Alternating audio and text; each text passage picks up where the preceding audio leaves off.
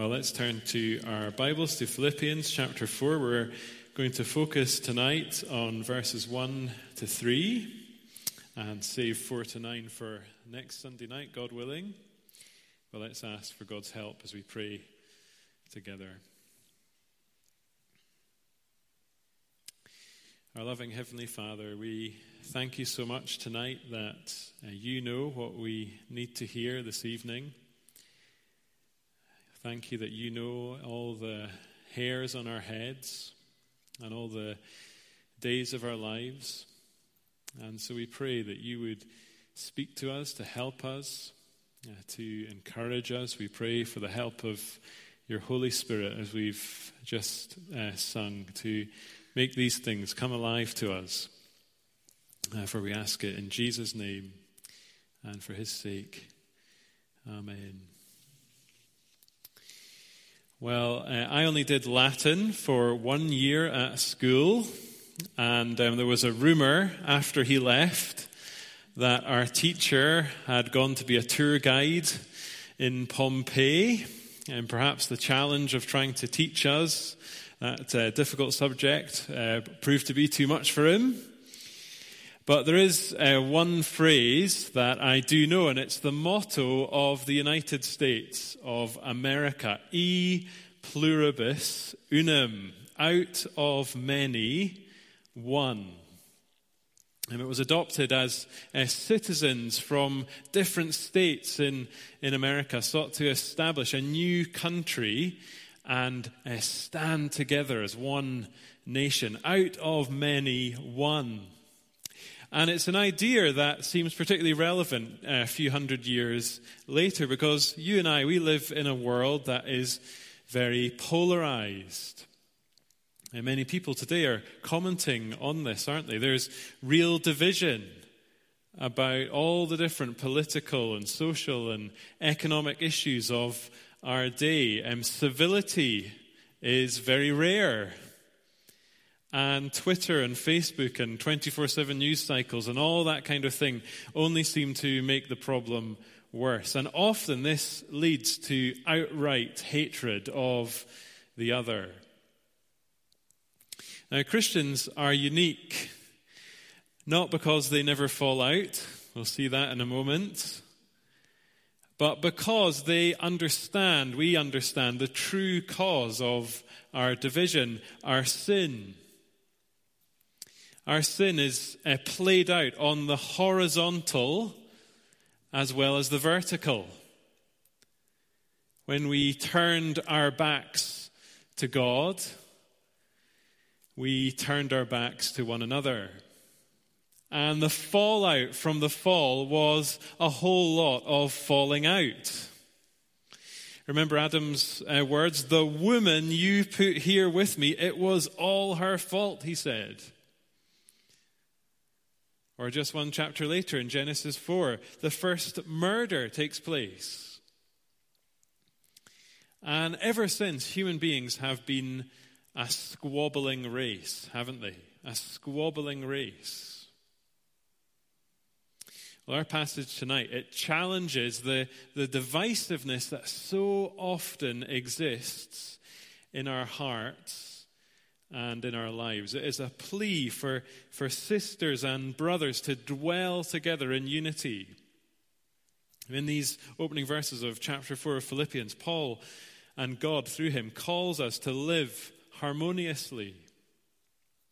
And so as we look at these verses together, I want to kind of circle round two different ideas. And the first one is this: standing firm, standing firm. In verse 1, Paul is addressing the whole of the church in Philippi. And many have pointed out that this first verse, it's like a kind of bridge between chapters 3 and 4. The therefore at the beginning links back to what Paul has already written, but it also gets us ready for his finale.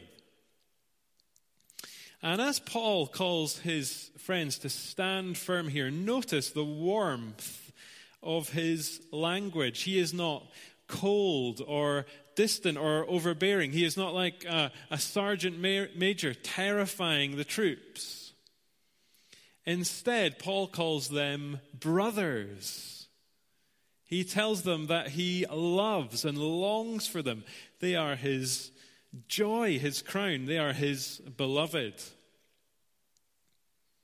Now, this is how he began his letter. Back in chapter 1, he said that the Philippians were people he held in his heart, that he yearned for them with the affection of Christ Jesus. And why did he do so? Because they were all partakers with him of God's grace. It also echoes what he said in chapter 1, verse 27. There he calls the Philippians to stand firm in one spirit, like almost one man, striving together as one for the sake of the gospel. I was helped as I read this week from Alec Mateer, a commentator, and he helped me remember that we can hear words like this, and we can get very used to them, can't we? And we can miss how radical they are. We read a word like brother and think, yes, of course, that's how we're all to think of one another as Christians, brothers and sisters. But that was not the way Paul had always lived, was it? As we saw in chapter 3, there was a time in his life when he was just full of pride at his own religious pedigree. He would have shunned those outside the covenant community. He looked down on Gentiles. But Jesus changed his heart. And the same thing happens in the lives of Christians. When we receive a welcome from him, it changes us. So Paul's call to stand firm here, it flows from a changed heart. It's connected to a work of God's grace. But it also flows out of profound theology. See, just glance at the end of chapter 3. There, Paul reminded the Philippians that they were citizens of heaven. They were all waiting for the same Savior, all looking forward to living with transformed bodies together in the new creation.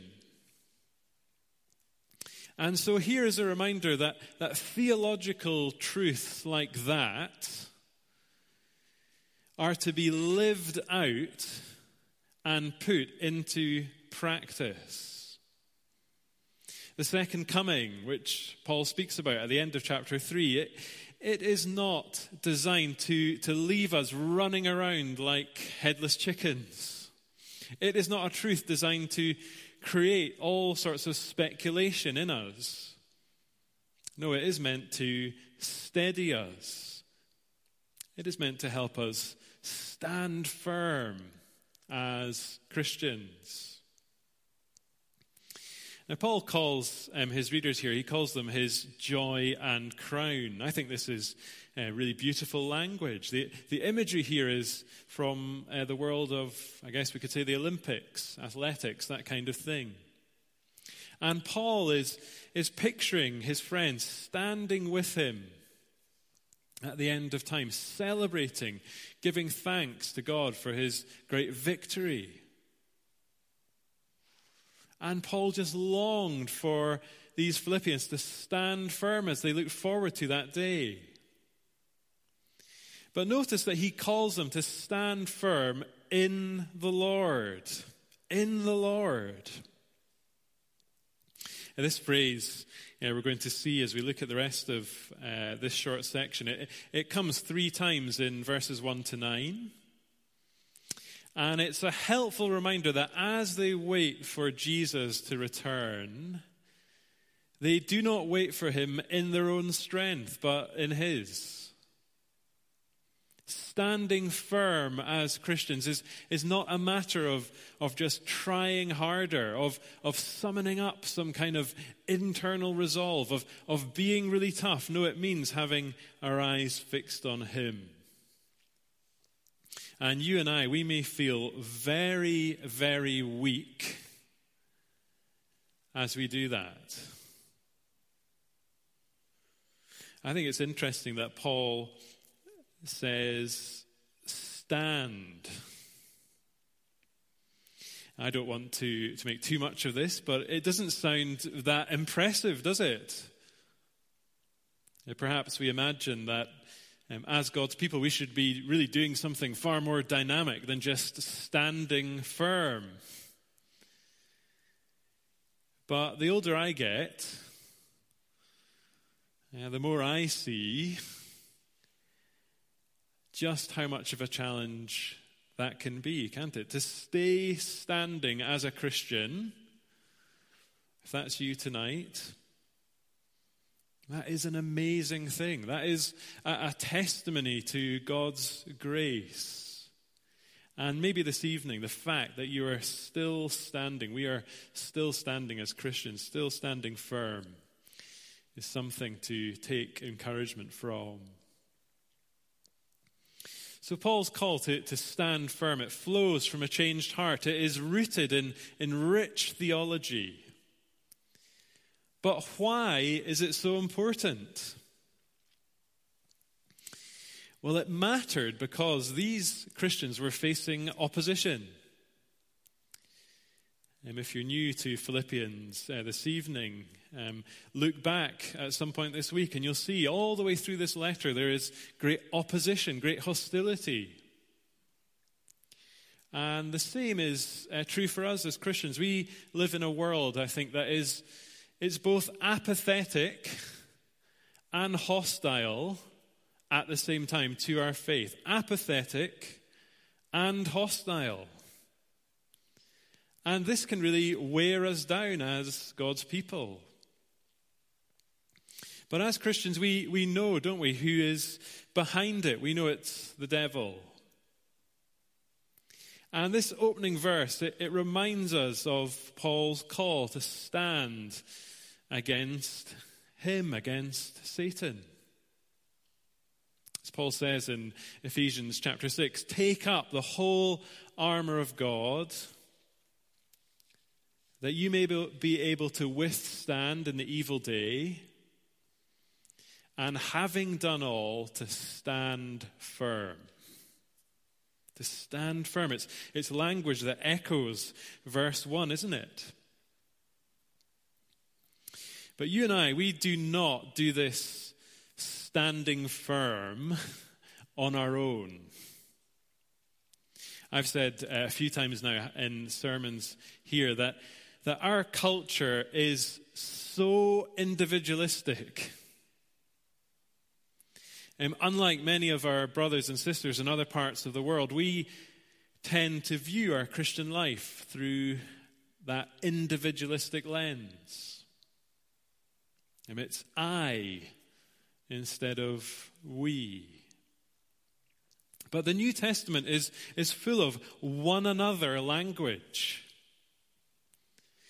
And the truth is that you and I, we need one another as Christians if we are to stand firm to the end. This letter was written to a Christian community.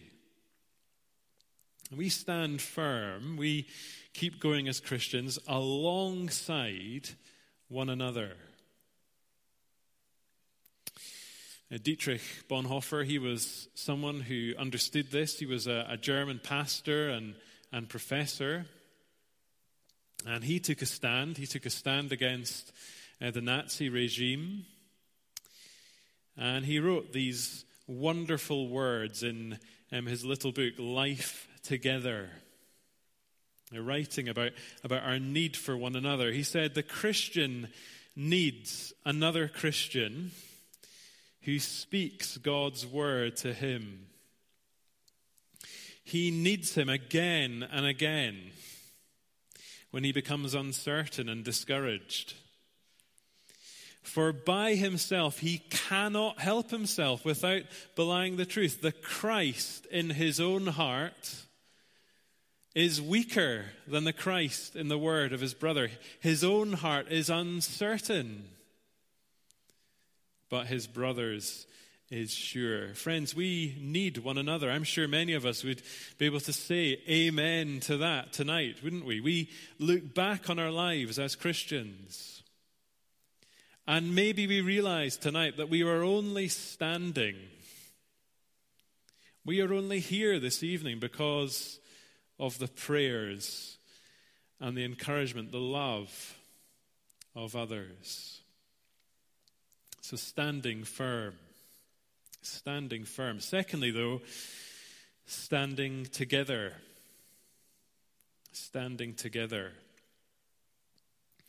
In verse 2, Paul moves, as you look at the text, he moves from speaking to the whole church to address two individuals, Euodia and Syntyche. And these two women, they've been arguing. We're not given any of the reasons. Wouldn't we like to know? Wouldn't we like the gossip?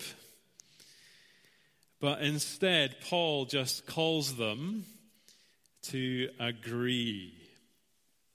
I entreat, he says, I entreat Euodia, I entreat Syntyche to agree in the Lord. And then he mentions this person to come alongside them in verse 3 and help them do just that. And the sad fact is, isn't it, that as Christians we can often be as divided as the world around us, sometimes even more so. And Paul takes this very, very seriously. The word entreat is emotive. It can be translated as beg or plead or urge. It's the same idea when Paul pleads with the Lord to remove his thorn in the flesh. This really mattered to him. This really matters to God, unity in the church. Notice that he calls both of them to make amends. And when I was little and I fell out with one of my brothers, I was always told 2 wrongs don't make a right, that kind of thing. Maybe one of us was responsible. Maybe one of these women was responsible. But they were both called to sort it out, weren't they? These sisters were to dwell in unity. Interestingly, the names, the commentators tell us, the names Euodia and Syntyche, they mean success and lucky. There's 2 interesting names for your daughters, if you have any in the future. But their division was threatening this church. And these prominent women, they may well have been some of the founding mothers of this church. Because in Acts chapter 16, we read that this church in Philippi, it began when Paul and Silas met a group of women by a river outside the city and shared the gospel with them. Lydia was their first convert. And whether Euodia and Syntyche were part of that kind of first group or not, it is really clear in verse 3 that they were women that Paul valued greatly. You can see that, can't we? They had labored side by side with him in the gospel. They were fellow workers. And this is why their division was so distressing. If you like, a civil war had broken out in this church. There were 2 sides now. Were you with Euodia or were you with Syntyche? Who were you going to believe? What gossip were you going to entertain and think about in this Philippian church? There was friendly fire going on. Now, of course, what Paul describes here has little or no relevance to Christians today. We have moved past these days, haven't we? God is fortunate to have Christians in Scotland who are uniquely united. I jest, of course, don't I? Because one of the sad facts of Scottish church history is division. There have been many times when separating has been necessary. But this has not always been the case, hasn't it? Has it? Often we have resorted to tribalism. And could it be that one of the reasons our witness is often so stunted is the lack of harmony that exists between us? We can perhaps understand the person who grew up in church but says, well, if the gospel was really true, then you guys would be less divided. Sometimes that kind of thing can be used as an excuse, of course, not to take the gospel seriously on its own merit. But it is so easy for us to be suspicious of those who maybe do things a little bit differently to us. It is so easy to take pride in being right. I think we need to say, though, don't we, that unity does not mean uniformity. Unity does not mean uniformity. Christianity is not communism. No, Paul tells these women to agree in the Lord. In the Lord. So you and I tonight, we do not have to agree on Brexit or the SNP or the Tories or certain aspects of COVID or all kinds of other things.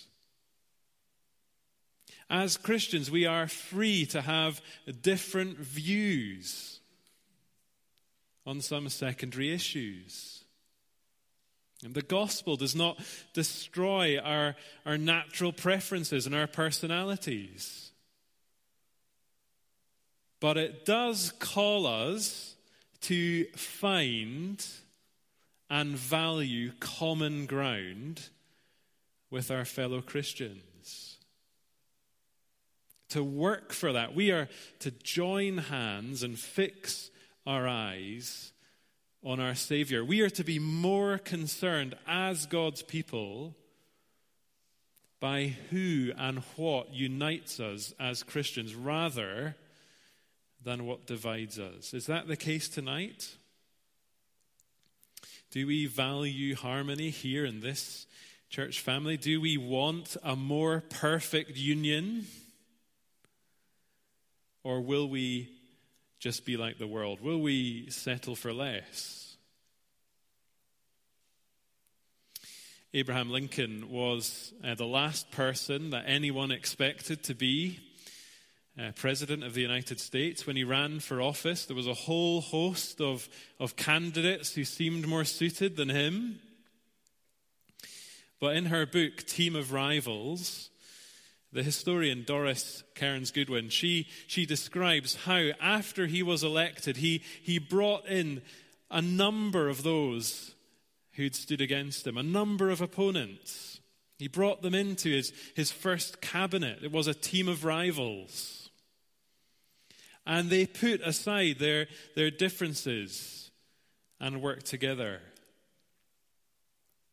And Paul wants to see something similar in this church in Philippi. In verse 3, he singles out a peacemaker, his true companion, he calls him or her. Now, needless to say, the commentators have spilt all kinds of, or huge numbers of, or amounts of ink over the identity of this person. Is it Silas? Is it Lydia? Is it somebody else? But I think the anonymity is helpful. Because all of us, whoever we are called to be like this person. All of us are called to be peacemakers. And Jesus says Well, what does Jesus say? Jesus says we are blessed when we do so. Well, I think we don't always think that way, do we? We often think that the kind of people who look for common ground are inevitably kind of compromised. They're not really standing for what they believe. And we can think of peacemaking as kind of less important than standing for truth. But the problem is that the kind of ugly division that was brewing in Philippi, it was a denial of the gospel. You see, just think back to the vertical, the horizontal impacts of sin that I mentioned at the beginning. Sin impacts our relationship with God, but it also impacts our relationship with one another. It impacts our relationship with creation and with ourselves, but that's another sermon. But what the cross achieved was to restore our relationships with God and with one another. Now, as evangelical Christians, we very rightly often value the vertical aspect of the cross. And we take a stand for things like penal substitution. And we are absolutely right to do that. But we can also deny that very same gospel by our division. All too often, we can forget that the Christians we disagree with, the Christians we come to dislike so strongly, for whatever reason, well, they are brothers and sisters for whom Jesus died. Paul talks about this in Ephesians 2. You might want to read this later. He tells us that through the cross, God has brought near those who were once far off, Jew and Gentile. He's broken down the wall of hostility that exists between human beings. He says that through Jesus we all have access in one Spirit to the Father. And so when we rebuild what God has torn down, when we build walls between believers, well, we are really saying Christ died for nothing. Christ died for nothing. And we also do something else. We forget, as Paul tells us in verse 3, that our names are written in the Lamb's book of life. Names are in that book of life. It's the Lamb's book of life, isn't it? Friends, is anything more important than that? Doesn't it put so much in perspective to remember that? It makes all our squabbling, all our grudges seem so insignificant. And so maybe tonight God is calling us to agree in the Lord with a believer that we have a disagreement with. Maybe tonight God is calling us to move towards them, to remember that we will live in the new creation with them. Or maybe tonight God is calling us to be a peacemaker, to build a bridge, to bring together Christians who disagree with one another. all these things would be beautiful in God's sight. J.I. Packer, he was a wonderful British theologian who taught for many years at Regent College in Vancouver in Canada. And he died in July 2020. He was a man who wrote countless books, gave all kinds of lectures all around the world. But he said there were 6 simple truths that he liked to repeat to himself each day.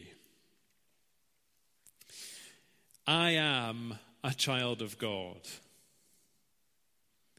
God is my Father. Heaven is my home. Every day is one day nearer. My Savior is my brother. And then the last one, every Christian is my brother too. Isn't that great? It's all true. And Paul would have loved it, wouldn't he? Paul would have loved it. I am a child of God. God is my Father. Heaven is my home. Every day is one day nearer. My Savior is my brother. And every Christian is my brother, my sister too. Well, let's pray together.